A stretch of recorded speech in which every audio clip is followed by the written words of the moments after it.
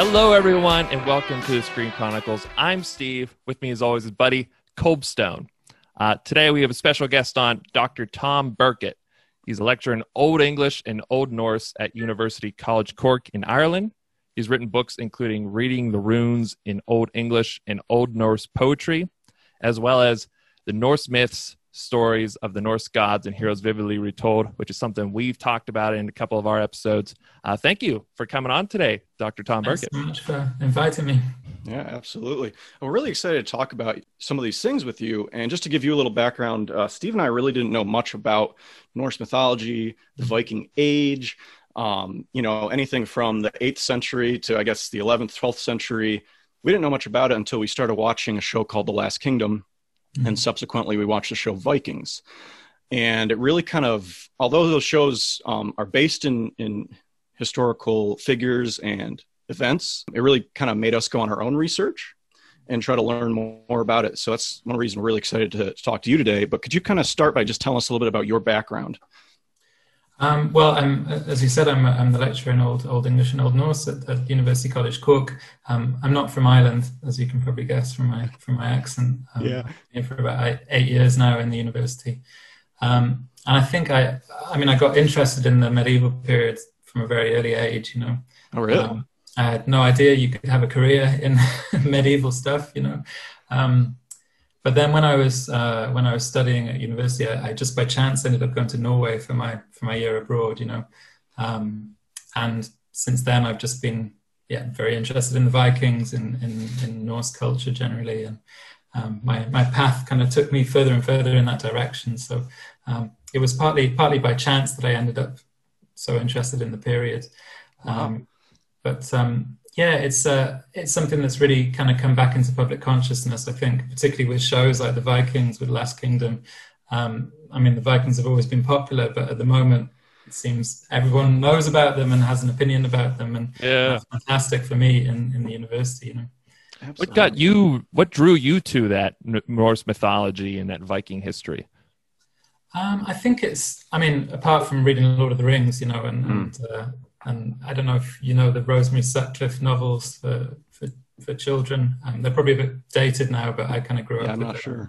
Shield Wall and Dawn Wind and all that kind of thing. So I always had that interest. But I think when I started reading about the myths, you know, and reading about it's a very complicated period of history, but the myths, I think, are these fascinating, you know, rich, complicated stories that are just very difficult to kind of pin down morally and you know, in terms of contradictions and different sources and things. It just seemed like it would be a kind of endlessly fascinating period to study. And it's, we're finding new things out all the time as well. The sources are very old, but things are being dug up all the time, excavated. You know, we're learning more and more, and opinions about the period are changing. So it's just a fascinating time in history, I suppose. Yeah, that's what we really like about those shows is the mythology and the culture that we get to see. And it really brings it in. It's almost like a whole different world when, you know, especially when we started watching The Last Kingdom, there was their culture, the Vikings, the Danes, we were just like, wow, that's different. That's just so different. We couldn't believe some of the things that we saw in the show, and we were like, oh, that's great screenwriting. And then you go and you find out, wow, that actually happened. Alfred actually went to the Somerset Marshes, you know, and stories like that was amazing to find out was real. And one thing I really enjoy about this book that you wrote is that it's pretty comprehensive. Not only you get the myths, but you get a lot of history as well. So could you talk a little bit maybe about your approach to writing the book? Well, I wanted to include some of those things that wouldn't really fall under the banner of mythology. Because I think they're all part of the kind of story world of these people, which I guess anyone who's reading the book is interested in. So, you know, the myths are amazing and colorful, you know, and great stories. But then some of the historical accounts, you know, of going to settle in Iceland, going across to, you know, to Greenland and starting a colony there in the most unlikely place, and, you know, traveling down the river routes to Constantinople, you know, and serving as the bodyguard to the Byzantine emperor. You know, these are true stories, and they're just as crazy as the mythology, really. So I wanted to kind of blend those two things in, and there's obviously a lot of legendary material as well, which is, the story of Ragnar himself. That was such a good decision to base the Viking series around that figure, because he kind of marks the exact point really where legend and history meet, so he probably didn't exist.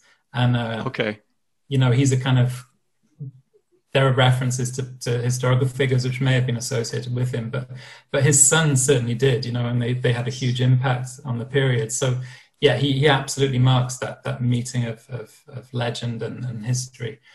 So that book is kind of planned in a way that it begins with the creation, and all the kind of big mythical narratives.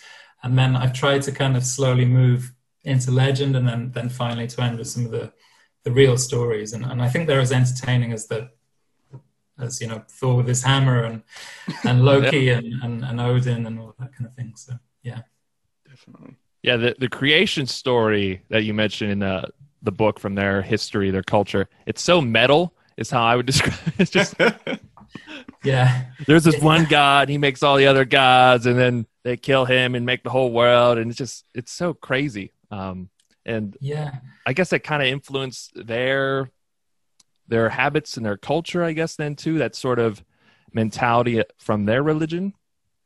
Yeah, I mean that there are 3 different stories about the creation, at least. There's the killing of the giant Ymir, using his body parts to make the world. Like that's a fantastic story. And if that was something that was believed widely across the Viking world, they must have had a very different relationship with the landscape. They were seeing trees and it was the bristles of Ymir's beard. They were seeing rocks and they were the bones of Ymir. But then there's another, in other sources, the gods Odin and his brothers kind of drag the world up from the ocean, Okay. So there are these, even that kind of what you'd imagine would be the one consistent thing about a mythology would be its beginning. There's different stories, and that was quite tricky, trying to bring those things together, and create a kind of coherent narrative from them. But yeah, I mean, it's kind of fascinating to me how believing in these stories or kind of understanding these stories in the way that they did would have given them a completely different mentality, I think, to a lot of the kind of other European peoples at the time, I suppose, who'd been Christianized for a long time in places like England and Francia and Spain, So one of the things I think is just the fact that Odin, particularly as their kind of head god, he's so interested, he's so curious about the world, and he's always trying to find out more. He's always trying to push the limits of what's possible. He's always doing things that the other gods don't approve of as well. And that includes getting dressed up as a woman and doing kind of magic that's prohibited by the gods. So he's always kind of pushing at those boundaries, and I think that explains a lot of the kind of the mentality of the people that we call the Vikings, who were going out and discovering new places and meeting new cultures and adapting very quickly to what they found. And I think what that mythology taught them to do was to be adaptable, and to be curious, and to be deceitful when it suited them as well. Odin is definitely not someone who has a good moral compass. But I suppose that was beneficial to them as well when they were fighting and settling in new places. The morality of the gods is something that's really interesting to me. I feel like a lot of religions kind of look at the gods as the perfect idol to be, but a lot of these Norse gods are very fallible. And even, they think of Loki as being deceitful, but Odin, like you said, has a lot of stories of him being deceitful as well. And Thor can be kind of a jerk sometimes. And Thor can be, he just bashes first and thinks about it afterwards. He's I always think of him as a kind of angry simpleton, really. He's not like the cool Australian British Chris Hemsworth version of Thor, is he? Not at all, no. But that's something that comes across very strongly, and that's something I tried to get in the book, I think, is that they had a different relationship with their gods. Like you said, they weren't putting them up on pedestals and saying, like, this is the being who everyone has to aspire to. They were kind of, Thor has a temper, Odin's deceitful. They're marrying each other's, they're intermarrying. There's incestuous relationships. Loki's, turning himself into a horse and another horse, and they're but I think at the same time as kind of humanizing them and not putting them on a pedestal, that they were still, I suppose, respectful of the gods, and I don't think those two things are mutually exclusive. And some interpretations of the gods, I think, have really gone down the path that they were to be feared, at all times, and they weren't to be made fun of. And any Norse myth that pokes fun at the gods was a late interpretation. It was Christians, making fun of the gods. And I don't buy that at all. I think they held them in awe, and you didn't want to anger Thor, and you wanted to sacrifice to him, and you wanted to, because he was powerful. But you could also laugh at him, just as you could laugh at your neighbor who had a bad temper, or you could laugh at people's faults and foibles and things. So they really humanized them, I think, and they wouldn't have been these figures up in the sky, that didn't have anything to do with humans. They'd have been walking amongst them, I suppose. You could see aspects of the gods in legendary figures, in the people that you admired in society. So I think, that's another thing that's fascinating, isn't it? That it's just such a different concept of deities and of exactly. And of the afterlife as well, of course, which is the polar opposite, really, to the Christian worldview. And the fact that it seems like the gods are also subject to fate to a degree is kind of another thing that separates it from a lot of other religions. Yeah, that's something that Odin's always struggling against, isn't it? He's constantly trying to change or find a different fate for the gods, and he can never find it because it's something that's beyond them. And I think it's interesting that it's the Norns, those women who weave out the fate, who kind of, they're the ones pulling the strings, and even the gods have to obey that kind of cosmic force. But that idea of not only is fate inexorable, it's going to lead to defeat. That's really different as well. So they weren't thinking about going to this paradise, afterlife. They weren't thinking about good winning over evil. Even those two concepts, I think, don't fit in properly with the battle between the gods and giants, because it's not clear who is good and who is evil in that exactly. kind of realistic sense. So they were preparing for this battle that they'd lose, and again, that must have filtered through into the risks they put themselves in battle, and how they were willing to sail out into the ocean, into nothingness, not knowing what was on the other side of it. And I suppose that was something that their concept of the afterlife was telling them to do as well, or teaching them to do.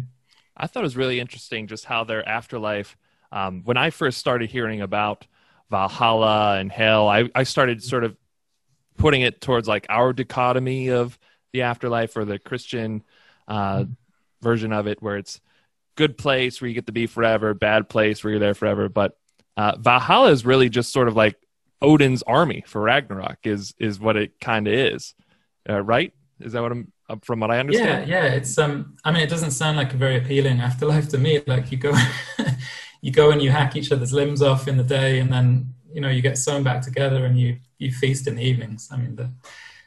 There's lots of drinking of beer and mead and things, and entertaining. But yeah, they're just in this kind of endless waiting room, where they're kind of practicing and doing these kind of dry runs for the final battle. And they're doing all that, and they're putting all that effort in, knowing that they're going to lose, I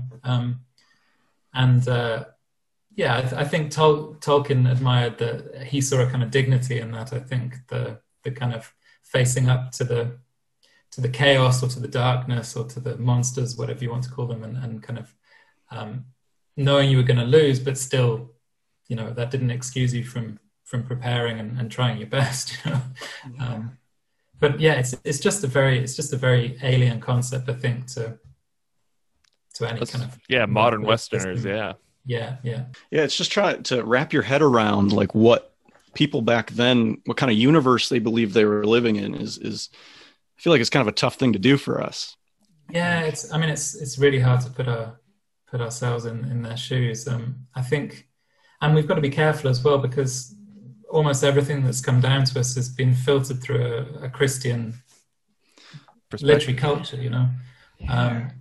So things like the famous myth of Odin hanging himself from the world tree, you know, and piercing himself with a spear and getting the knowledge of the runes. That seems to be a really kind of central myth that Snorri, like the great mythographer of the medieval Iceland, you know, he doesn't mention that myth at all, perhaps because it was a little bit too associated with the kind of heathen practices, you know. Maybe there was some kind of sacrificing to Odin, hanging from trees, that kind of thing. But even that myth, which you'd think would be, you know, free from kind of influence of Christianity, there are such clear overlaps with the crucifixion narrative, you know, the piercing of the side with the spear, hanging, you know, and it's really difficult to prize these influences apart, I think, and to get to the kind of core of what we think was there before Christianity. And it's probably an impossible thing to do, but even so, the stories that have come down are so kind of rich and so different, that there was clearly some very different way of understanding the world going on, I think. Why do you think that the sort of more modern Western Christianity won out over the Vikings and sort of took over their Norse mythology? Like, was it just because they were settling there, or what reasons were that, I guess? Well, I think, I mean, there are lots of reasons, but I think it was only ever going to go one way, you know. The weight of Christian Europe, you know, the centers of kind of learning and culture and trade in Europe. And, you know, that was the end of the Viking Age really came about because the Viking kingdoms became modern Christian European kingdoms, you know. And that pressure, that kind of relentless pressure to become part of this really powerful world to the south, you know, with all its trappings. Like, you can imagine the medieval Icelanders when the kind of missionaries came over with their incense and their, you know, their finery and their, you know, their bishops' mitres and, you know, all these kind of trappings, the richly decorated manuscripts, you know, the gold and the silver ornaments, you know, everything that was kind of associated with Christianity materially as well. I think that must have been a huge kind of draw.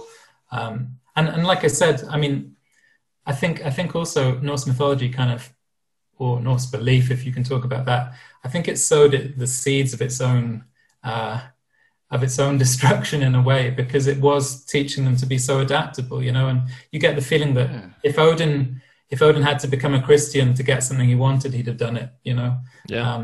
So I think it was priming them to let go of the old gods as well, if it suited their purposes. And for a lot of the Vikings, it suited their purposes very early on to become Christians, you know, to trade with England and France, like Rollo, you know, the character in the Vikings, but also a definite historical figure, started the dynasty of the Normans, you know. And within a generation, all these Vikings were speaking French and, you know, riding horse, you know, fighting on horseback, and, you know, they'd taken on all the culture, that they were Christianized, you know.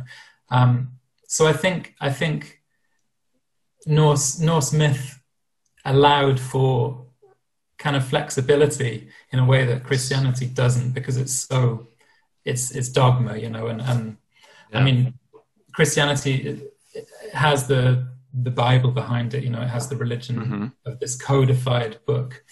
And Norse myth didn't have that either, you know. It was a collection of stories.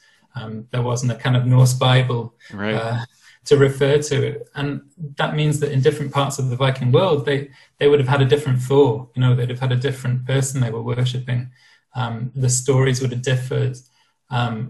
It was constantly changing, you know, and so, again, it made it more adaptable, I suppose, and more adaptable to being sucked into the Christian narrative as well. There are those amazing stone crosses in the north of England, which are carved with scenes from the poetic Edda, of Thor fighting with the Midgard serpent and Odin with the wolf, and somehow they managed to bring those stories into Christianity as well. So yeah, sorry, that was a very long answer. No, great. It's fascinating stuff.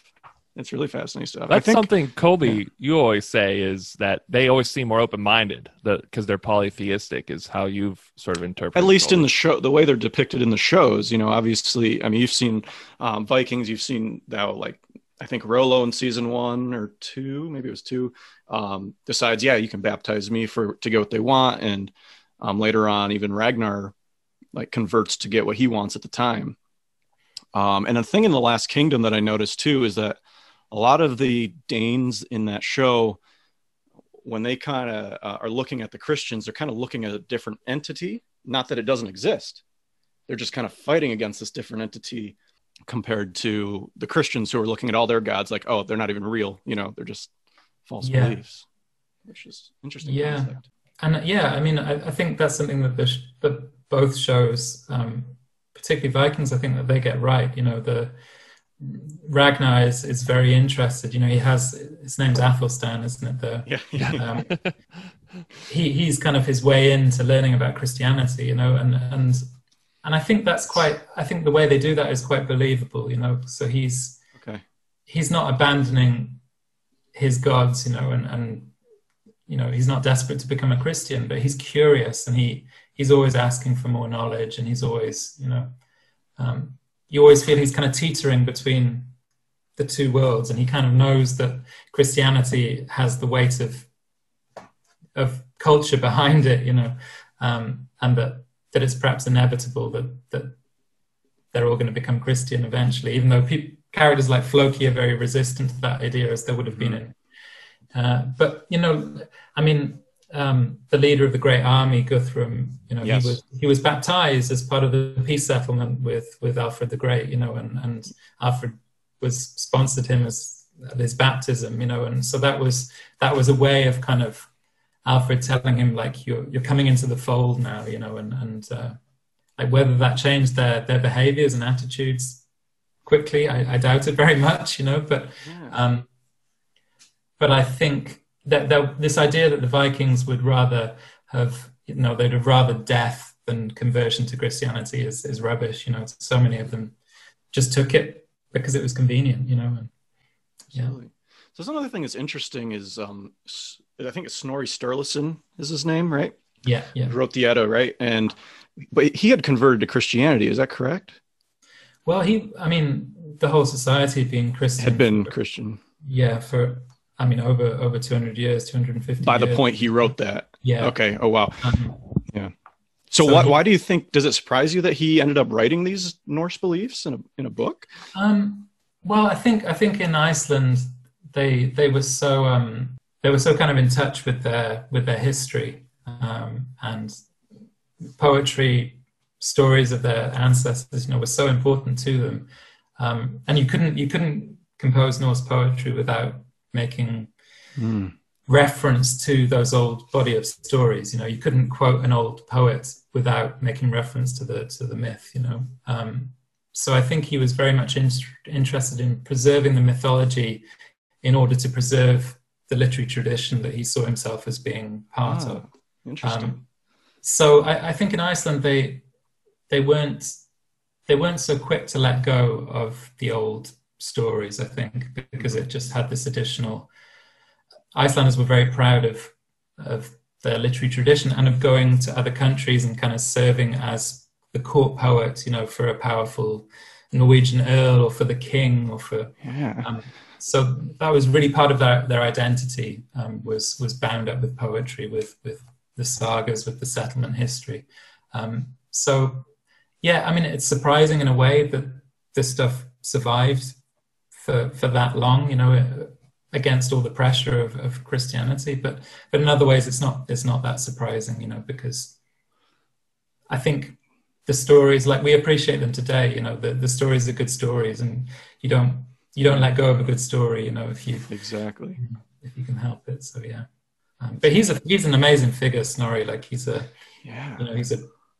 wheeler dealing, getting involved in politics, and supporting the Norwegian crown against Iceland, and he's getting, he had a finger in every pie, and at the same time he was, writing these treatises on poetry and collecting together the mythology, and he's responsible for most of of the kind of codified stories that have come down to us, so he's a hugely important figure. Yeah. And a lot of those stories that he wrote about, I think, they went back and they find like runes or even just like pictures back in Scandinavia, correct? And in like England too, that supplement and kind of confirm some of those stories that might have been their beliefs. Yeah. So there aren't many myths that are kind of represented clearly, but there are a few, and one of them is the fishing of the whale serpent by Thor. And Snorri got the details of that down to the attaching of an ox head as the bait, to the hook, and Thor pulls so hard that his foot goes through the bottom of the planks in the boat, and then you find there are carvings from the Viking Age itself, from some 400 years previously, with Thor's foot poking through the boat and an ox head on the end of the line. So those kinds of things really give us faith that a lot of what he was retelling was authentic. But what we don't know is how much he massaged the stories, to tell them in a kind of logical way and to, make them a little bit more palatable to a Christian society, and putting order on them. Like that's the other thing about the kind of cultural weight of Christianity, is it's got that order associated with it. It's got the very set narrative of the creation, and the central narrative of Christ, and the second coming, and heaven, and it's all written down, and it's all the same in whatever Christian country you'd find in medieval Europe. And Norse myth didn't have that, and you have to wonder whether Snorri wasn't influenced by that kind of linear narrative of Christian history, and he was trying to replicate that with his retelling of the myths. So I think most kind of scholars of Old Norse would probably see Snorri's main kind of influence with the Norse myths is putting it into that linear kind of story, where you kind of move from A to B, where there's a kind of a clear history, a clear progression of the stories, which that might not have existed, and it might not have been needed. You can have all these stories washing around, and they can be contradictory, and it doesn't matter, if it's not a kind of linear history. That did make it kind of difficult for us, though, when we're trying to look up the mythology, when we're talking about the shows. It was just like, oh, well, this story, it's told this way. That's one reason I really like this, is just because it is kind of, I guess, a logical progression, but it has kind of everything put in. So even if you're like, oh, they called Aslog this in one reading I found on the internet, or they called her this in another one, it's all kind of there, and it all kind of makes you understand why. I tried to be comprehensive, but of course, I mean, it's going a lot further than Snorri in kind of in pulling together things that, details from narratives that were told in different parts of Europe, and centuries apart and things. I took a lot of liberties with that. But the one thing I didn't want to do was to add anything in, that didn't have a precedent in the medieval sources, which you have to be careful, because there are these gaps, and it's really tempting to fill them, because, I guess we're kind of so used to having stories that follow a linear progression and don't have holes in them, that you kind of, the temptation is always to fill in the details. And I think Tolkien I think a lot of his projects, things like The Hobbit, I think that was an attempt to fill in, details of the Sigurd legend, and his, coming to terms with this literature that he was studying as well, and teaching. He was really interested in those missing parts of the Poetic Edda, for example. Yeah. And he even rewrote the poems that were lost, in this kind of really curious, very archaic English style. But yeah, I mean, he was a creator. He wanted to add to what was already there. So interesting. I think, yeah, in this much more modest project, I just wanted to kind of gather things together to make them make sense, I suppose, because it can be very confusing to have all these contradictions and to have, different sources and so much detail, which is part of the joy of the myths, but it's difficult to get a handle on it sometimes for a kind of general reader, I suppose. Well, didn't even Saxons, didn't they believe the same sort of faith before the Norsemen came or before they converted to Christianity? That's where I get kind of fuzzy there. Yeah, well, I think you're not the only one. I think everyone, we don't know very much at all about what the Anglo-Saxons or the early English believed. They had deities like Woden, who was probably very similar to Odin, but really there's no evidence, which is why Iceland is such a curiosity, I suppose, because in England, nothing except things like the days of the week taking the gods' names, that is a preservation, but none of the stories survived, or very, very few of them. And of course, that's what fascinated Tolkien as well. He wanted to kind of write the mythology for England that didn't exist, I don't think people generally understand the not only Norse myth, but the Viking culture, how far it reached and how its fingerprints, how far it's gone, and even down generations, how things have been affected. I mean, and just kind of a small example of that, as we're talking about Tolkien right now, is I feel like there's so many things that Steve and I might read or watch that we're like, well, this was definitely influenced by Lord of the Rings or The Hobbit. And then reading your book and doing other research on Norse myths, it's like, well, thinking the same thing about Tolkien, like, well, this is definitely where he got his influence. So it's kind of cool to see how far back these kind of influences go. Tolkien, I say to my students, he was the greatest plagiarist of all time. But he had a precedent because he knew that. I mean, one thing we've talked about Snorri, but almost all the Eddic poetry, almost all the sagas that survived, they're all anonymous, and there wasn't that same concept of one author having ownership over a work, or putting their name to a work. It was a kind of collective literature, I suppose.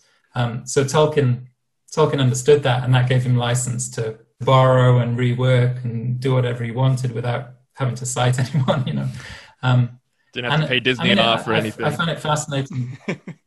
Yeah.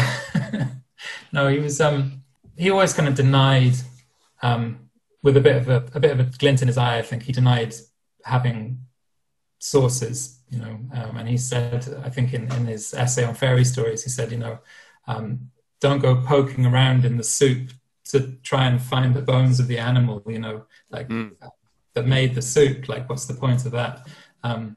So he was always trying to tell people to back off from looking at the sources, But I think it's really interesting for people who are into Tolkien to understand where he was getting his influences from. And when you see stuff like, you read the story about the cursed gold, and the ring that's paid as a ransom, right. And that caused this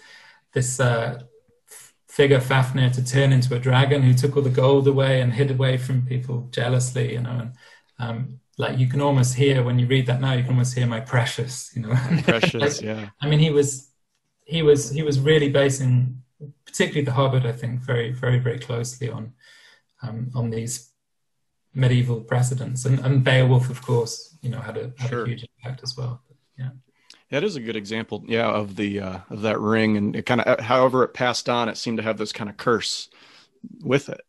That is very interesting. And he was doing something very different to Wagner, who'd slightly before Tolkien's time, was created the ring cycle, and the desire for the ring was all about this desire for power, to have power over other people. And for Tolkien, he kind of turned that on his head, and the ring had this corrupting effect on people, which he saw in the Norse sources. But then his heroes are the ones who can resist that Absolutely. power. You know? So he's not only kind of repeating or taking influence from the stories. I think he's really trying to work through the morality of the stories and to kind of sometimes turn things on their head as well. Like Frodo, his name kind of is related to peace, you know, and to a king who's mentioned in the sources for a period of peace. And there's nothing really more said about him apart from the fact that it was so peaceful during his reign that you could leave a gold ring on a heath and no one would pick it up, you know. And again, you can kind of see how that just would have sparked off an interest and you know, why haven't stories survived about this peaceful king, you know? Yeah. Why isn't that idolized? Yeah. So and then for Tolkien, his immediate thought was, you know, how can I kind of write that back in through my fiction, I suppose. Yeah. That's interesting. And at the end of the book, you do talk quite a bit about kind of how Norse myth has impacted Germany, kind of in Nazi Germany even. I don't know if you could kind of talk to that a little bit too. Well, I suppose it was kind of bound up with romantic nationalism to begin with, you know, of kind of Scandinavian countries initially being very interested in their early history and, you know, trying to basically use Iceland and all the sources that had survived in Iceland to kind of understand their roots and their early beginnings but then this more problematic kind of branch of romantic nationalism in Germany was trying to I suppose see Icelandic material as being evidence of a Germanic culture, a kind of pan-Germanic culture, which had been erased by Christianity, you know, and so Germany could see its ancient roots in Norse myth and legend, and you know, what they read out of that was the need for violence, you know, the need for power over other people, for, you know, all the kinds of things that you can read into the myths if you want to read into the myths, but of course it's ignoring that huge complexity, you know, which, like, I don't think there's a single Norse myth that says something straightforward, even when it seems like it's a straightforward statement of morality or belief. There's always something that undercuts it, you know, that problematizes it, that kind of, and it wasn't just in 1930s Germany that kind of misreading was happening. Like it's happening still, and in more recent, the legacy is still ongoing of that kind of misreading of the sources. But obviously, in 1930s Germany, it got so implicated in the Third Reich and in Germany. The idea that Germany was going to rise from the ashes, you know, and reclaim its heroic heritage and all that kind of thing. And nobody was consulting the Icelanders about this, you know, and it was just a complete misuse of a heritage which belonged to Iceland if it belonged to anyone, you know. I wasn't even aware of that until I read it in your book. I wasn't aware of that from history. Yeah, and I think, I mean, it had a big impact on the study of Norse culture, I suppose, for a long time, because of course it was bound up with the Nazis and with, you know, with that misappropriation. And thankfully, that's not what people think of now when you mention Thor or you mention, you know. I think ultimately Tolkien's legacy is the greater one, you know. Which is awesome. Yeah. Which is great and a relief, but there's still a big shadow that hangs over the discipline, I think, and it's why I think you have to be very careful when you read them, you know, not to fall into the traps that we're falling into. And there's so many myths and religions that, you know, you can misinterpret wrong, and you see it in a lot of different other religions as well. Things being misinterpreted and even into violent ways. Almost anything, but really anything, I guess, could be taken that way. Yeah, it was just something interesting that, you know, we never thought about when we learn about Nazi Germany in the U.S., we don't talk about Norse mythology or its influence on anything really. We don't talk about Norse mythology really at all here. So that's kind of one thing we're really glad the show is kind of just to learn about the history of these things. And the show is really clever with the way it uses mythology, I think, in particular.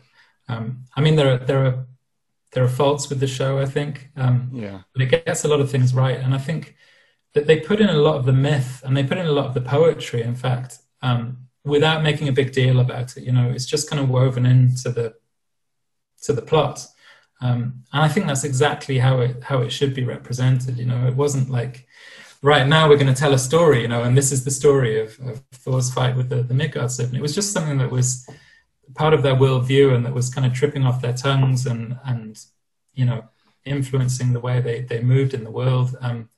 But I think they treated that with real sensitivity in the Vikings show, and it's really effective. I like the scene where they're trying to explain Ragnarok to Athelstan, and it's like a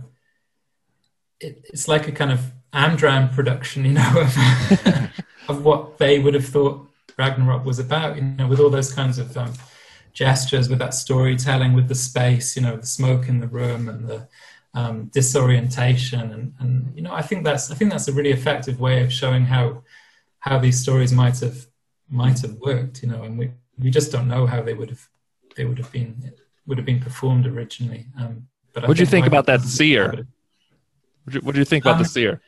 That's a bit weird. I don't know where the whole licking the hand comes from. And, okay, I didn't know if that was like a real thing. And I think, I don't know why they didn't make it a woman for a start, because women are associated with fate. They're associated with the Valkyries, obviously, but also with prophecy. So there are these women called the vulva or the seeresses. Odin goes to a seeress to tell him about the history of the world. So they always seem to have been the ones with the longest memories and the greatest knowledge. So I don't know why they didn't take that opportunity, because they're very good at putting strong female characters into Vikings, but that seemed to be a misstep for me. I don't know why he was a man.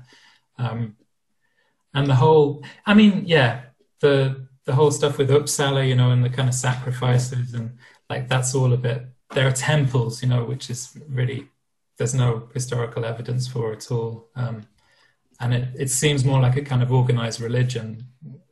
So I don't think that was as effective. But in other places where they're just kind of, I'm trying to remember exactly the plot of some of the Vikings episodes I've seen, but there's one where a guy called Harbard, right, comes to Kattegat. Yes, all the men are away, and so he's hooking up on everyone.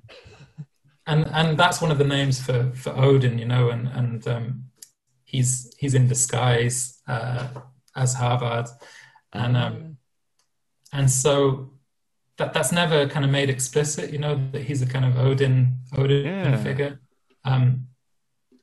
But I suppose people will then go and kind of look him up, and they'll come to that story. And I think that again was a very effective kind of storyline of this stranger just arriving. Nobody knows who he is, and that's how Odin liked to move around the world as well, in disguise and causing trouble. And I wish it would have people and, had some sort of more acknowledgement of it, I guess, because he just kind of came, some weird stuff happened, and you never saw him again. And then Odin does show up when Ragnar dies to tell all of his sons, but he's the old Odin, and he's missing the eye, he's got the raven. Typical, the Gandalf Odin.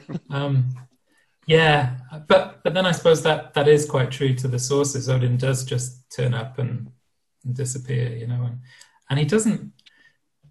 I mean, there's one story where he gets roasted on a spit, until he reveals who he is, right. And he's always getting into these riddle contests, where the loser will lose their neck, will lose their head, He likes to have very high stakes in everything he does. But yeah, he appears and he disappears at will, and he kind of changes allegiances, like even halfway through a battle, switching sides or deciding he doesn't support this person anymore, and they die, And so I think almost as much as Loki, he's a figure you wouldn't put a lot of faith in, Yeah. For a guy you call Allfather, he's pretty shifty. Yeah. But then the Allfather thing and the prominence of Odin could well be a Christian influence as well, of the need to have one deity above the rest. That's interesting that we don't think about maybe how that Christian influence, you've talked a lot about it today, about how that Christian influence kind of filtered it to how we perceive these stories. So that's an interesting thing we need to think about. Yeah. But then there are stories as well, which, you wonder how they did survive into the Christian period, these really outrageous tales. And, I think one of my favorites is probably the Master Builder story, which tells you a lot of what you need to know about Norse myth, really, including how crazy it is sometimes. But the very idea that, so the story is about, you know it obviously, but feel free, yeah.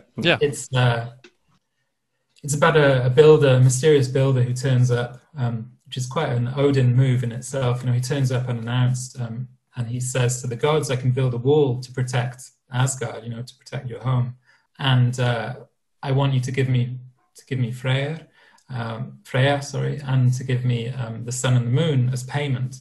And the gods kind of get together, and in typical, immoral style, they say, "Well, we're not going to give him this reward, but we'll get him to do the work anyway," and they agree to the deal, thinking that it's impossible, but he has a horse who helps him, and the wall is almost completed, and Asgard is almost surrounded. And then the gods panic and they blame Loki, as they usually do. And Loki has to come up with a plan, and he turns himself into a mare, and he leads away the stallion, and months later a stallion with 8 legs is born, which becomes Odin's horse. Yeah. And the gods break their vows, to prevent a disaster, to prevent losing the sun and the moon and Freya. But they are the ones who behave badly in that story. And I think the fact that the wall is never completed, that there's always a gap in the wall, that's really characteristic of Norse myth as well. And the gods always trying to do things, but never quite managing to perfect whatever it is they're trying. There's always a kind of chink in their armor, a flaw in their plan, and I just think that story has got so many levels to it, so much depth to it. Yeah. And, you can definitely see where the show Vikings got a lot of its influence on how the plots are and stuff. Because for me, when I first started watching, we started watching it after The Last Kingdom, but Vikings was so much different. You would see myth happening right in front of them, and plus too, there was just a lot more betrayals and tricking and flipping sides in that. And to me, I was just like, wow, were these people really like this? Why are they like this all the time? But then after reading these stories, it's like, wow, that's just these were their myths. So yeah, that's the way they did it. And Sigurd was the greatest hero that ever lived. And his great battle was to kill a dragon by hiding in a pit, and stabbing it in the stomach. Like it's not the kind of typical heroic story. Like totally.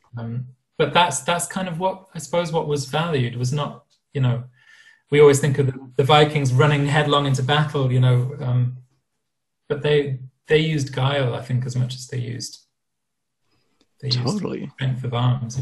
It's an interesting example too, because I think, he's tricking the dragon, but wasn't his father-in-law? I think it was his father-in-law or something was trying to trick him too, that maybe he'd die when he stabbed the dragon, right? And then Odin helped him, right? Father, Reagan, and he drinks some dragon blood, and the birds tell him that Reagan is trying to trick him, and so he kills his foster father, without a moment's hesitation. So yeah, they're again, they're all tricky characters, and they're not the kind of heroes that you'd find elsewhere in medieval literature. The kind of Arthurian heroes with their strict code of honor, or and they seem to have valued that in some of the stories, about, I think in Vikings, in the Siege of Paris, they had that trick where Ragnar pretends to be dead in a coffin, Yeah. Some historical basis for that, not associated with Ragnar, but We've heard Heston, right? That's what. Yeah, I think so. And the cat and mouse they played in England as well, with the English would kind of gather together an army and go to face the Vikings, and then the Vikings would sail off and attack somewhere else, and they weren't these kinds of they weren't rushing to their deaths, to take their place in Valhalla. They were using every trick up their sleeve, to try and survive another day, and to win through whatever means it took. Both shows put a real emphasis on the Danes, the Vikings, whatever vernacular they want to use, getting to Valhalla, though. And we see in the first season of Last Kingdom, you probably saw this as well, is one of the big things, I guess, for them, they had to hold the weapon as they died to go to Valhalla. And then, but I guess Vikings, sometimes they show there's different ways. It's just as long as you die, like in a more honorable way. I'm thinking like the first episode of the first season, it's even the guy who was a thief, he just has to get his head cut off the right way or something. Yeah. Like what all went into, I guess, getting to Valhalla? What do you know of that? Well, I think that there are a few things we can go on. It's not entirely clear, but you didn't have to die with a sword in your hand in the heat of battle. Like there's a famous Viking, Haakon the Good, king of Norway. He died from a wound that went septic after the battle. And there's a poem written about him being invited into Valhalla by the Valkyries, and the greatest warrior that's ever come to Valhalla is entering, and I think that idea of actually having to die in the heat of battle probably wasn't the only way into Valhalla, but I suppose hell is reserved for people who die of sickness or old age, and it's gods also go there, Balder, Odin's son, and the greatest, the most shining god, the most kind of perfect god in a way, he goes to hell because he's killed by his brother. But yeah, I think it's very hard to tell exactly what gave you license to go into Valhalla, but I think it had to be a death you'd faced head on, Interesting. But yeah, I don't know. Maybe the sword in the hand thing isn't a bad interpretation. Well, the way they do it too is it's not even if you die in battle necessarily. If you die in bed, and as long as you got like a sword or an axe on hand, then you're good. You're safe then. Yeah, maybe. They make a lot in Vikings, don't they? Have that in the first series of that old guy who begs Ragnar to come on the trip with him because he wants to die in battle and not yeah. But yeah, I mean, the Vikings, I think it's worth remembering that the Vikings were just a small segment of Norse society, and yeah, maybe every Viking desired to get to Valhalla, but every Norse person, I'm not so sure, And I don't think there was always the opportunity to die in battle either, as much as they went out raiding and put themselves in harm's way.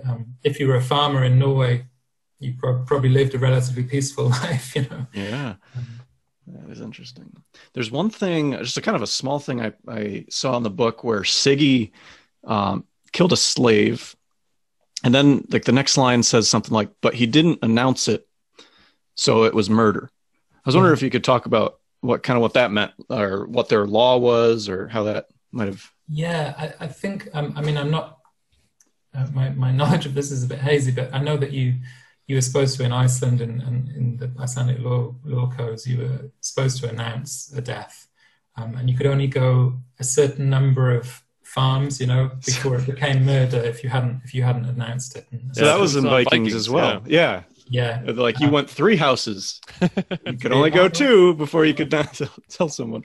Yeah, well, someone's read that. That's interesting. Law code there. That's interesting because I suppose the idea of murder was bound up with not taking responsibility for it, But then a lot of heroes in Iceland, like Grettir the Strong, who he killed a teenager when he was a teenager, over a bag of food, and he didn't claim responsibility for it, and then he was exiled. So the heroes, the gods never live up to some moral standard, but the heroes as well, most often they have a really inauspicious beginning. They, like Grettir is cantankerous and, assaults his father and flays the skin off the back of a horse, for animal cruelty for no reason. And he's a really obnoxious character. I don't really know where I'm going with that. Oh, but yeah. No. It's just so interesting. Yeah. With how their law might have been. Just if you say, I killed this guy. All right. Yeah, could you just go around murdering people, I guess, if you just, as long as you reported it though?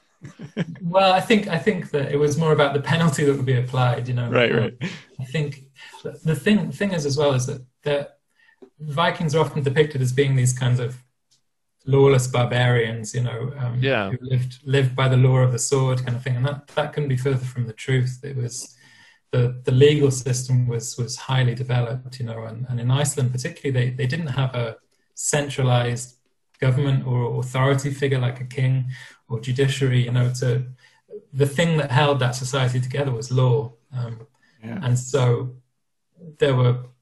It was a very complex legal system with different punishments to match different crimes. And, there were different levels of outlawry. You could, if it was lesser outlawry, you had to go away for 3 years and then you could come back. But, if you got a higher level of outlawry, you had to leave forever. No one was allowed to help you, so you had to kind of sneak into a ship and try and escape the country. And, and then there were different penalties for helping an outlaw and for, so it was it was the kind of the web that held the fabric of society together, I suppose.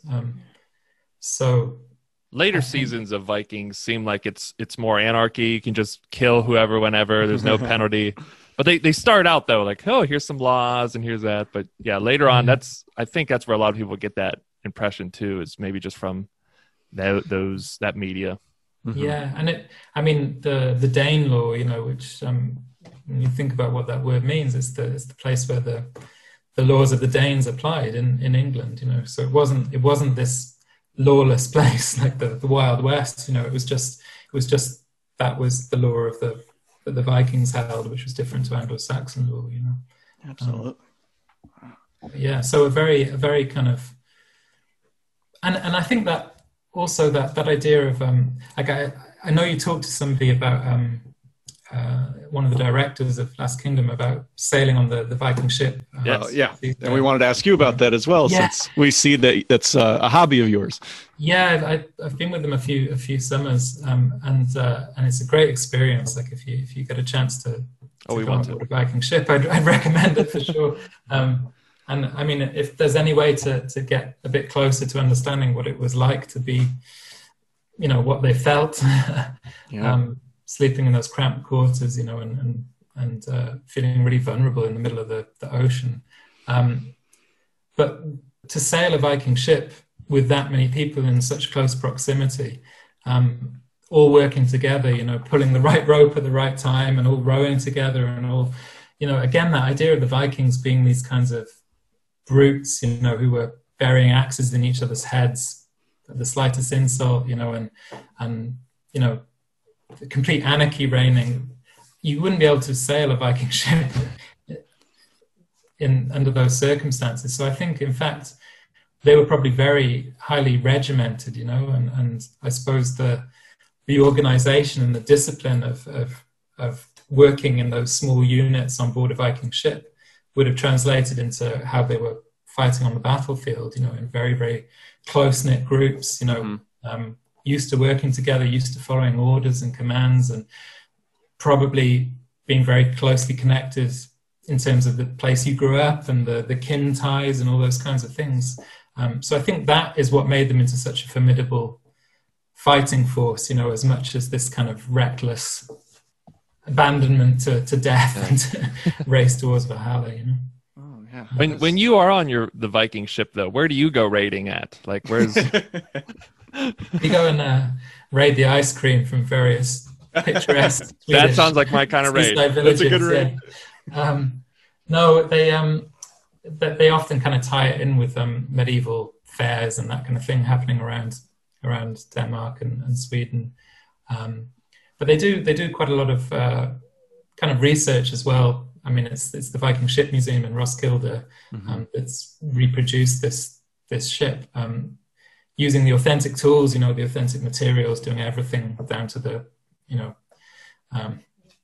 down to using pine tar that they've made themselves, you know, and all the paint even is made in the traditional way.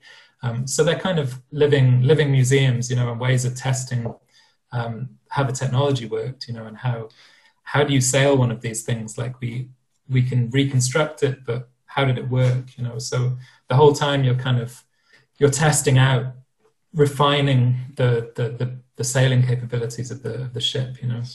And one of the things that it opened my mind to was that idea of how necessary it is for 70 people to work absolutely in tandem, you know. It's incredible. So that would have translated into the battlefield, you know, and the shield wall and so that's another thing, is the shield wall is something that's depicted in you know, both shows we've watched. Could you maybe just talk a little bit about what the shield wall is all about? Yeah, well, the shield wall is it wasn't just the Vikings, you know, it was the kind of standard operating procedure really, certainly in England as well. I can see why they've made it a Viking thing, you know, because they need some kind of shortcut to showing how the Vikings were such a formidable fighting force, you know. But really that was, you know, you linked shields with the person next to you, and you braced against the opposing shield wall, you know, and tried to cut through and make a gap and break the wall. But I think it would have involved a lot of pushing and shoving and hacking and, you know, the most kind of gruesome close quarter fighting you can imagine. And I think they do that quite well in The Last Kingdom, from what I remember in the first series. They really show that, you know, just how close that fighting was, you know, and how necessary it was for everyone to be working in unison as well, you know, because if somebody turns tail and runs, the shield wall breaks and, you know, the battle is lost. Like it was, and in some cases, certainly there were these groups of Vikings who were used to working really closely together, and the Anglo-Saxon Fyrd, you know, who were essentially farmers who'd been gathered from the local area and you know, took down the ancestral weapon and were kind of put into some order, and then had to face these professional soldiers, or, you know, professional fighters in the summertime anyway. So yeah, I think the depiction of the shield wall in Last Kingdom is good. In the Vikings, there's I have a bit of a problem with how the English or the Anglo-Saxons are represented, because I think to draw some kind of distinction between the cultures, they've made the costumes very different, you know, and they've made the shields very different. And, you know, the Anglo-Saxons are wearing uniforms. You know, they've been supplied with identikit helmets, and, you know, they're all wearing the same color, and they're all, and I think other than having different haircuts, you know, they would have looked pretty similar, I think. Yeah, that's interesting. Yeah. I think you make a good point about how when the Vikings come over, these are all warriors that are coming over and like fighting farmers a lot of the time, sometimes back then. And I think the Last Kingdom books kind of talk about that a lot.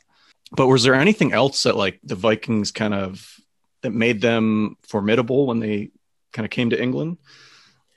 Well, I think, I mean, the Vikings were farmers as well, a lot of them, Yeah. They were just going on a Viking was going raiding in the summer, it was something you did to supplement your income, I suppose, in modern terms. But yeah, they wouldn't necessarily have been professional soldiers, but they would have been used to fighting together, and to certainly, certainly they would have been formidable opponents for Anglo-Saxon farmers, who'd been kind of gathered together. There were professional soldiers in England as well, the huscarls, the kind of professional group of people around the earl or around the king, so I suppose a lot of the battles would have had these kind of semi-professional soldiers, very well armed, but then also a lot of farmers who were poorly armed, and they probably wouldn't have been put at the center of things, at the center of the shield wall, but what made the Vikings so formidable? I mean, the ships was a huge thing, right? There was nothing. I mean, the English caught up, particularly with Alfred the Great and his successors. They caught up with the ship technology, but for a long time, Viking ships were, superior to anything else that was on the seas, and they had very shallow keels, so they could go up shallow rivers. They could beach the boats. So they were very, very mobile. They could be rowed. They could be sailed.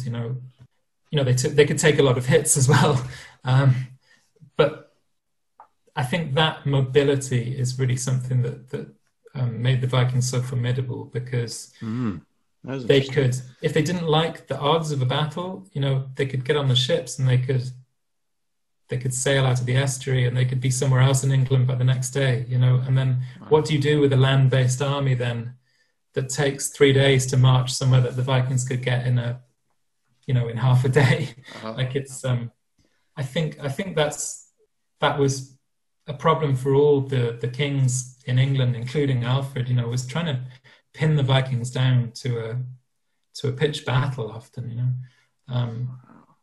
and again, that slightly goes against the assumption we have about the Vikings, any sniff of a battle, like they'd be howling, and running off to go and fight. But no, if they didn't like their chances, they'd leave. And I think they were probably quite precious about their ships as well, They were incredibly, I suppose, expensive in modern terms. Huge resources went in often quite poor areas in marginal farming land, in Norway, to gathering together all the resources needed to create this fantastic ship. And you wouldn't risk that ship again in a kind of confrontation that could end up with you having no way to leave this hostile land you'd entered, and no means of escape, and losing that investment you put in as well. So I think the Vikings probably sailed away more often than they engaged in battle. That is interesting. And are a lot of the archaeological digs, don't they find like ships were part of burial sites and things like that too? Yeah, so the ship burials, I mean, there were both people buried in ships, clearly as a sign of status, but maybe also as a sign of some kind of means of transitioning to the afterlife. The ship as a kind of metaphor, I suppose, for passing over. But you find, in Sweden there are some fantastic ship settings, like stone, not stone circles, but stones in the shape of a ship. And that seems to have served the same function, even though there was no actual ship buried there, they were still signaling some kind of progress to the afterlife, So the ship meant so many different things on so many different levels to that culture. I think it was probably the most important bit of technology, most important symbol of that culture, really. But so we just kind of brought up Alfred a little bit too, who is a main central figure of the Last Kingdom. I don't know if you could just talk a little bit about who this guy was, because we had never heard of Alfred the Great. And after hearing about some of the things that he did, I feel like he should be talked about a lot. And his daughter Ethelfled and his son Edward, they were also just so influential in that time, in their interactions with the Danes and the Vikings. And is that something you like would have learned about in school growing up, or? No, I would have first come across that at university, I suppose. He's such a central figure to that period, you know, and it's difficult to kind of underplay his achievements, really. I think a lot of, I mean, he had a great propaganda machine as well, particularly in his biographer Asa, who you know, wrote his life shortly afterwards, and certainly portrayed him in a very good light, perhaps at the expense of his brothers, you know, and his father, who were perhaps as successful as rulers. But no, I mean, he was thrust into these circumstances, you know, where the Viking threat had just escalated and you know, he found himself in the last independent kingdom in England, and he was fighting for the survival of Wessex, I suppose, and that's probably him hiding in the marshes. You know, there's definitely some truth to that, but how much of that is you know, Asa kind of embellishing the dire situation, but certainly, you know, it was an existential threat, the Viking, the great heathen army, and he not only kind of successfully repelled that threat, you know, and secured Wessex as a surviving kingdom, but then he was very interested, and that's where I kind of admire his legacy the most, I suppose, is he tried to instigate a kind of reformation in the culture and the language and the literature. He may not have been translating himself, but he certainly oversaw a process of translating Latin works into Old English, because he said, you know, learning has decayed to such a degree in England that there are no longer clergymen who can understand Latin, you know, in Wessex, because of the Viking raids, you know, and the trials and tribulations of the kingdom. So he not only kind of militarily secured the kingdom, but he really pushed a cultural renaissance, I suppose, particularly in the writing of English for the first time seriously. He oversaw the legal code. You know, he instigated a series of fortified towns around his kingdom. He, you know, some people talk about him as being the founder of the navy, but I don't think that's quite true. But certainly he was a state builder. You know, he wasn't content just with seeing off the Vikings and you know, securing his lot. He really had much greater ambitions, I think. I think he probably modeled himself. He went to Rome as a child, and he stayed with his father in the court of the Franks, you know, and he probably modeled himself on you know, those Christian kingdoms in Europe, the Christian kings in Europe, and also on the kind of the Old Testament kings like Solomon, I suppose. But I think something in the Last Kingdom that they pick up on, which is really good, again, I think is his medical issues, his frailty, his bowel disease. And I know some stuff has been written trying to identify exactly what he had, you know, like Crohn's disease or some other ailment that kind of bothered him for his whole life. I think that's another really interesting facet of this character. You know, he's seeing off the Vikings. He's translating difficult Latin texts into Old English. You know, he's reforming everything around him at the same time as dealing with this, what sounds like a very serious illness. You know, that he could only kind of eat gruel and couldn't stomach anything else. And he was extremely devout as well. They perhaps overplay that a little bit in the Last Kingdom. he was as much a warrior king as a kind of, I think they portray him as a bit of a clergyman, don't they? That's kind of had kingship thrust upon him, maybe. But he may well have been, have never been intended for the throne. He was the youngest of a large number of brothers, and it's possible he was intended to go into holy orders, and to, there's stories about him being given a book of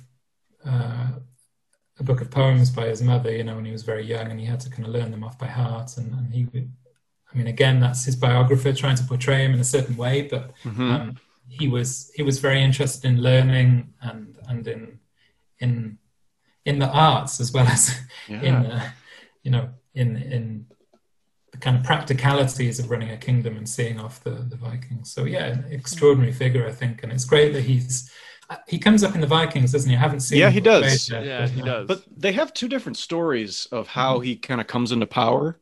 In Last Kingdom, it's because his brother was killed in battle, and that Ethelwald, the son of Ethelred, was not fit to be king. But in Vikings, I think that it's just kind of like a political, family thing. Kills him. Or Judith would rather have him be king. Oh my gosh, I hate Judith. Oh yeah, well, yeah.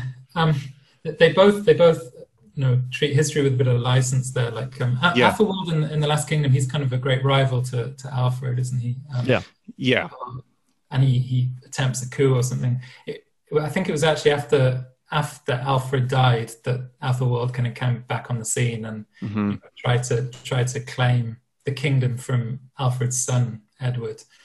So they've kind of conflated history a little bit there. I think we heard too that Ethelwald was probably actually just a little kid, maybe when Alfred came into power too, instead of being somebody who was old enough to be king, but was just not a good person or something. But he wasn't a viable pretender to the throne, I think, particularly in that period, when they needed someone.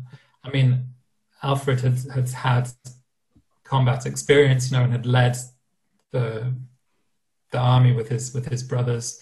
And they condense it down, obviously, but there were three brothers who ruled before him, all with very short reigns. So he was the last of them, really. He was the. I think the story with Judith, it's because Alfred's brother married Judith, who was married to his father. So that's where they get the kind of the incest story. I think Alfred's biographer is a bit. He's very critical of that, because it was scandalous, But I think they've really run with it in Vikings, haven't they? And, they love that book. Yeah. Yeah, that's interesting. I didn't know if one was more true than the other about how he came into power. I think the Last Kingdom generally is more historically accurate. Yeah, that's what we found too. Yeah. He came to power when his brother died. Yeah. In battle. In the third season, you haven't seen that, but he reveals he's writing these chronicles about his time as king and the Danes and everything like that. Is that Brother Asser's work then? Is that what you've been saying?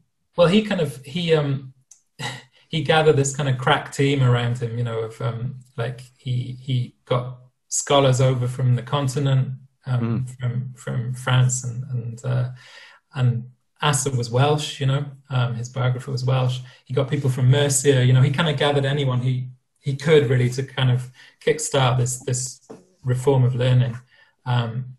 And I think the Anglo-Saxon Chronicles were probably part of that revival of learning, whether instigated by Alfred or by those around him, or by, there was a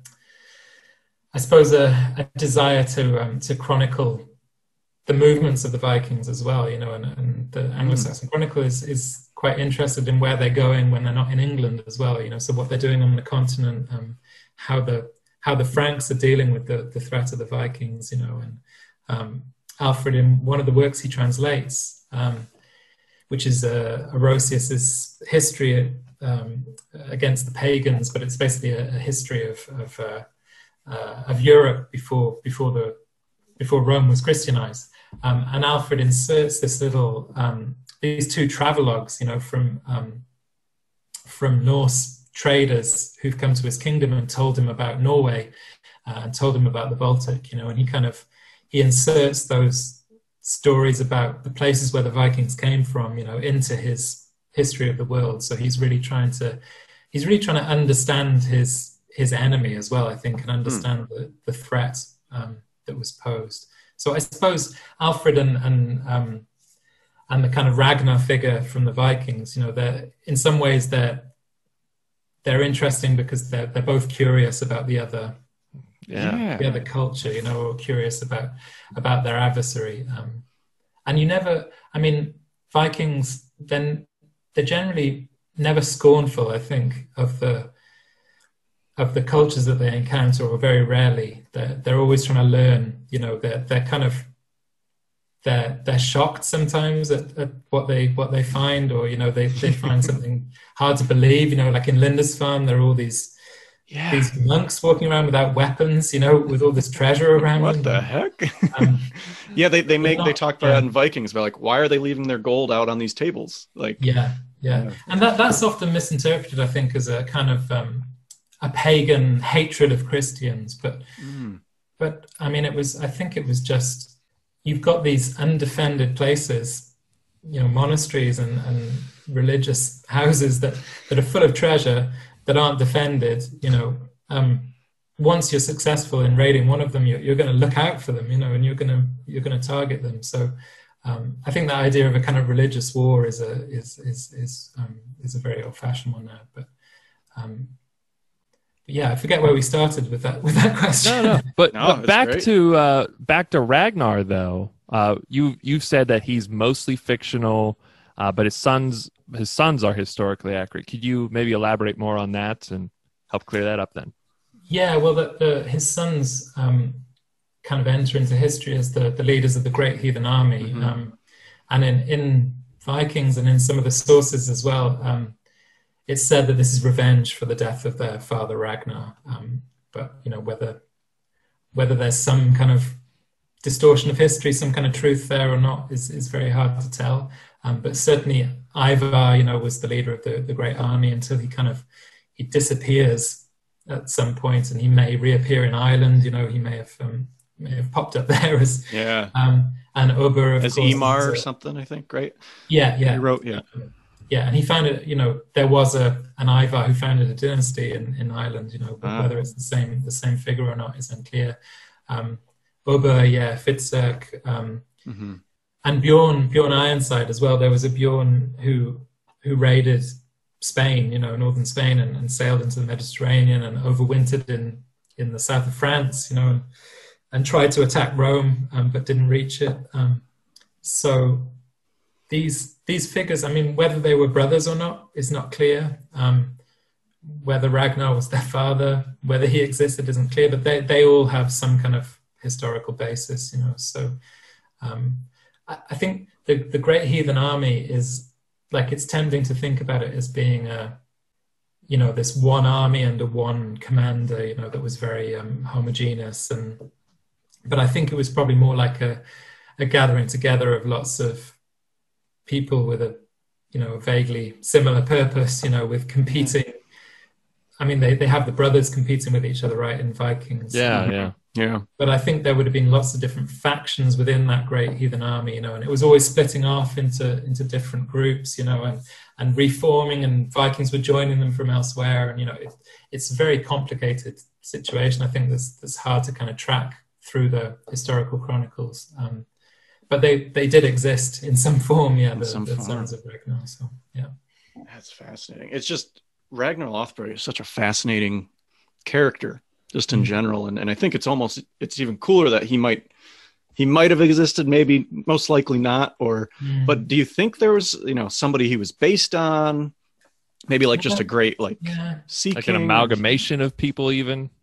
There was certainly a guy who raided Paris, and he was famous for hanging 111 prisoners, that he captured in a raid on an island in the Seine.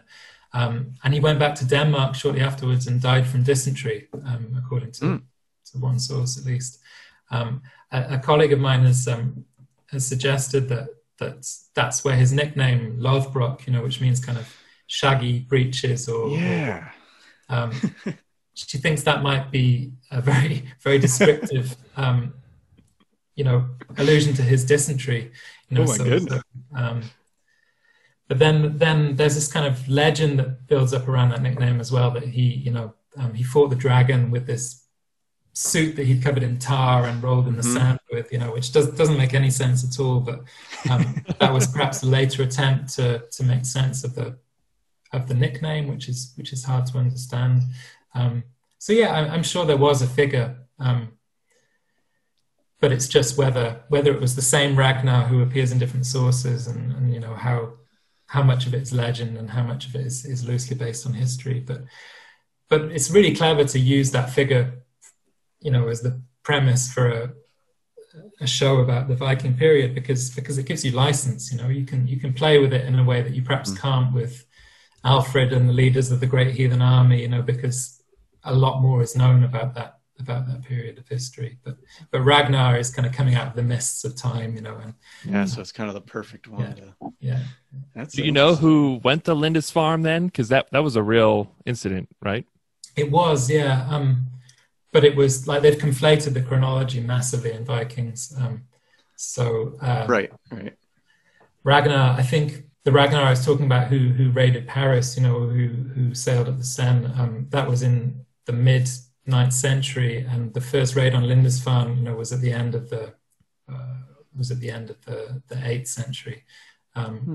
So it's certainly Ragnar wasn't involved with the raid on Lindisfarne, and it's a bit of a liberty, I think, to say that there were a group of Vikings who suddenly discovered this land to the west, that was the British Isles. Like they knew about it, they'd been trading, there'd been connections for a long time before the raid on Lindisfarne happened. But certainly that would have been that seems to have marked a massive escalation suddenly in these raids across the North Sea. Very soon afterwards, the Vikings are popping up in Ireland, in the Scottish Isles, and raiding all over the coast of Britain. And now, we had a recent guest on, plays a character in The Last Kingdom who's Irish, and he did a lot of research into his own character. So what kind of, he mentioned something about how Dublin was kind of a Viking trade center, or even maybe a slave trade center. Could you talk about the Irish history of Vikings a little bit too? Yeah, well, Dublin became the kind of center, not just of Viking Island, but of a Viking empire, really, in the Irish Sea and in the Scottish Isles and Orkney, Shetland, involving Norway as well. And Dublin was the center of the slave trade. It was clearly a really, really important center. Like the Vikings in Ireland, it was a bit different to the way they operated, I suppose, or the history that developed in England. They never conquered Ireland. They had land around Dublin that they controlled. They founded trading posts. Cork, where I'm sitting right now, was a Viking fort. Waterford, Wexford, Limerick, but they didn't kind of control the interior. They were more interested in setting up these kind of outward-facing trading areas, I suppose, that had a symbiotic relationship with the Irish and with the kind of agricultural society around them. But they were facing out into the Irish Sea, and they were centers of trade and of places where raids were organized against England, so quite a different history developed. But yeah, I haven't got that far in Vikings to the Irish aspect of it yet, but I really need to, because do they go into Ireland in Vikings? I can't remember. Oh no! Last Kingdom. Last. Okay. Yeah. Well, yeah. So the Last King, there's a character that appears in season 2 They don't go to Ireland or anything, but we kind of just hear about Ireland. They make reference to it several times about how Ivar died there. That's why Ubba had to leave at one point. And Sigtryggr is from there. Sigtryggr is a new character in the Last Kingdom in the show that just appeared from Dublin as well. So, but we just had one of those the actors on, and he told us about Dublin having the rich Viking history. It's not something that we think about with Dublin. No. I mean, if you go there, they have these kind of Viking tours, where everyone is wearing a horned helmet and shouting as they're driven around the city and things. So it's hard to miss its Viking heritage. Yeah. But yeah, it's. I mean, it was perfectly located, I suppose, because it's slap bang in the middle of the Irish Sea. It's facing Scotland, Wales, England, like easy passage to the north and to the south to wherever the Vikings wanted to go, really. So yeah, it's something we're learning more. It's not all clear cut. These are the Vikings, the Scandinavians. Here's the Saxons. It's there was British people there. Saxons came in. Vikings came in. Everyone's been murdering and marrying each other for hundreds of years and just blending it up. Yeah, and that's another thing that they do really well, I think, in those series is they don't draw too rigid a line, between these different cultures and different peoples. There's a lot of the Danes quickly assimilated in England, and became Christian, and then would have fought against other Vikings, and then there was all this kind of interplay, and the Irish were raiding monasteries before the Vikings even got there, and I think that image of Alfred kind of drawing on all the learned people he could get from around Europe, it kind of speaks to the ties that there were, particularly amongst early medieval Christianity, and the church of being able to draw from across Europe, to reform the literature and the language in the way that he did. Wow. It's amazing. And then, Ethelfled too is something that's covered in Last Kingdom that is like, she should be talked about way more, I feel like, in history. Yeah. There's a good documentary actually that was on the BBC not too long ago about Ethelfled and her importance, as a figure in Mercia, but in England as well, in kind of that crucial period after Alfred passed, and it could have passed on to her daughter as well, if history had been a little different. But no, I think that's she's been overlooked quite a lot in the past. So it's great to see. I know. Well, I haven't watched it this far, but I know that she comes in the Last Kingdom as well, isn't she? She plays. Yeah, this last season they did the Battle of Tetton Hall, and covered that and had her and Edward kind of teaming up, which was pretty cool. It's cool to learn about these stories. They're just amazing stories, and the Norse myths are really fascinating tales. One thing we always like to talk about on here is our shows, our favorite books and movies and things like that. What are some of your favorite things to watch or to even read or anything like that? Oh gosh, that's a difficult one. What have I been watching recently? I've been watching quite a lot of trash actually with the lockdown being on. Yeah. No, I have enjoyed watching Vikings. Like that's something I've been meaning to watch for a long time, and I kind of settled down to it during the lockdown. Like I know a lot of people have got these backlogs of things that they wanted to watch. Yeah. You probably have a unique take when watching it, knowing a lot of these stories by heart already, and then kind of seeing them after the fact, where we were knowing nothing about it and learning about them. Yeah. So it's been nice for that. But what other shows have I been watching? You've caught me with that question. Actually, I can't. I'm sorry. Are you a fan of the Marvel movies in that though too? Do you stay? Yeah, I particularly like the Thor Ragnarok. I thought that was really funny actually. And it was. Yeah. I mean, that's a whole other discussion, right, about Marvel and what they've done with the myths and things. But yeah, they're British. They're all British now. Yeah, they're not Scandinavians. Yeah, true. Yeah, Loki. He's become a kind of a bit of a cultural icon, hasn't he? The local figure in Marvel. But, he seems kind of true, though, to the myth, though, to me, though. At least I'm just like, he seems pretty consistent with what I read and hear to what's up on there.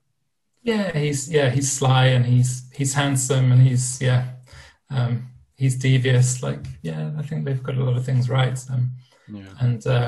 And Thor as well. You know, he has his moments when he's, you know, his strength is is better than his brains. That's true. Especially in Ragnarok, he tosses brains out the window. Yeah, exactly. So we really enjoyed this book, reading from you, The Norse Gods and Myths Retold. Thanks so much. Do you have any other books coming up? Anything else lined up that you plan on writing? Well, I'm working on a children's version of the myths at the moment. Very cool. So it's very cool. Very early stages, but an illustrated version. So yeah, that was the kind of lockdown project.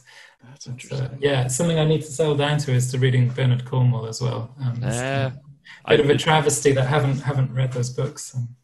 Yeah, they're fascinating. He stays, you know, more so than the show too, to the history as well. And I like at the end of all his books, he kind of tells what he had to change from the history to make it fit the story of the book, which is pretty cool. Mm-hmm. I've heard very good things, and he's clearly done his research, you know. And I don't know what you think of Neil Gaiman's Norse myths, but I took a look at it. They're good. It seems like he does kind of take liberty to tell his own story sometimes. Yeah, which is good. I think you can really hear his voice in it, you know. And I like the fact that he treats them very much as kind of these everyday figures. You know, he uses very kind of informal language, and you know, he doesn't put them on a pedestal.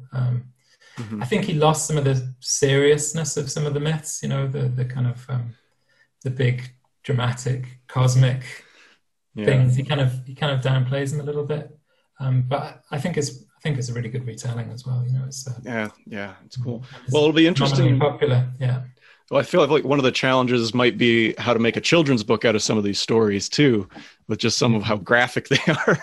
I know. That's something I'll have to be negotiating with the publisher, I think. Or just knocked them out, made them go to sleep.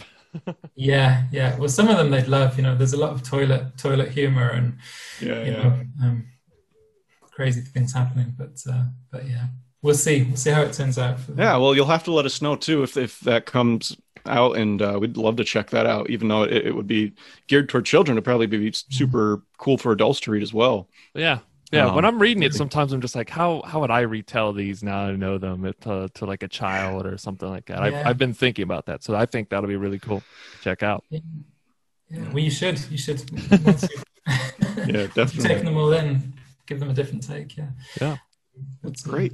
Yeah, thank you so much for coming on. Thanks so much for inviting me. It was good to chat. We'll have all of his books linked down below in the description.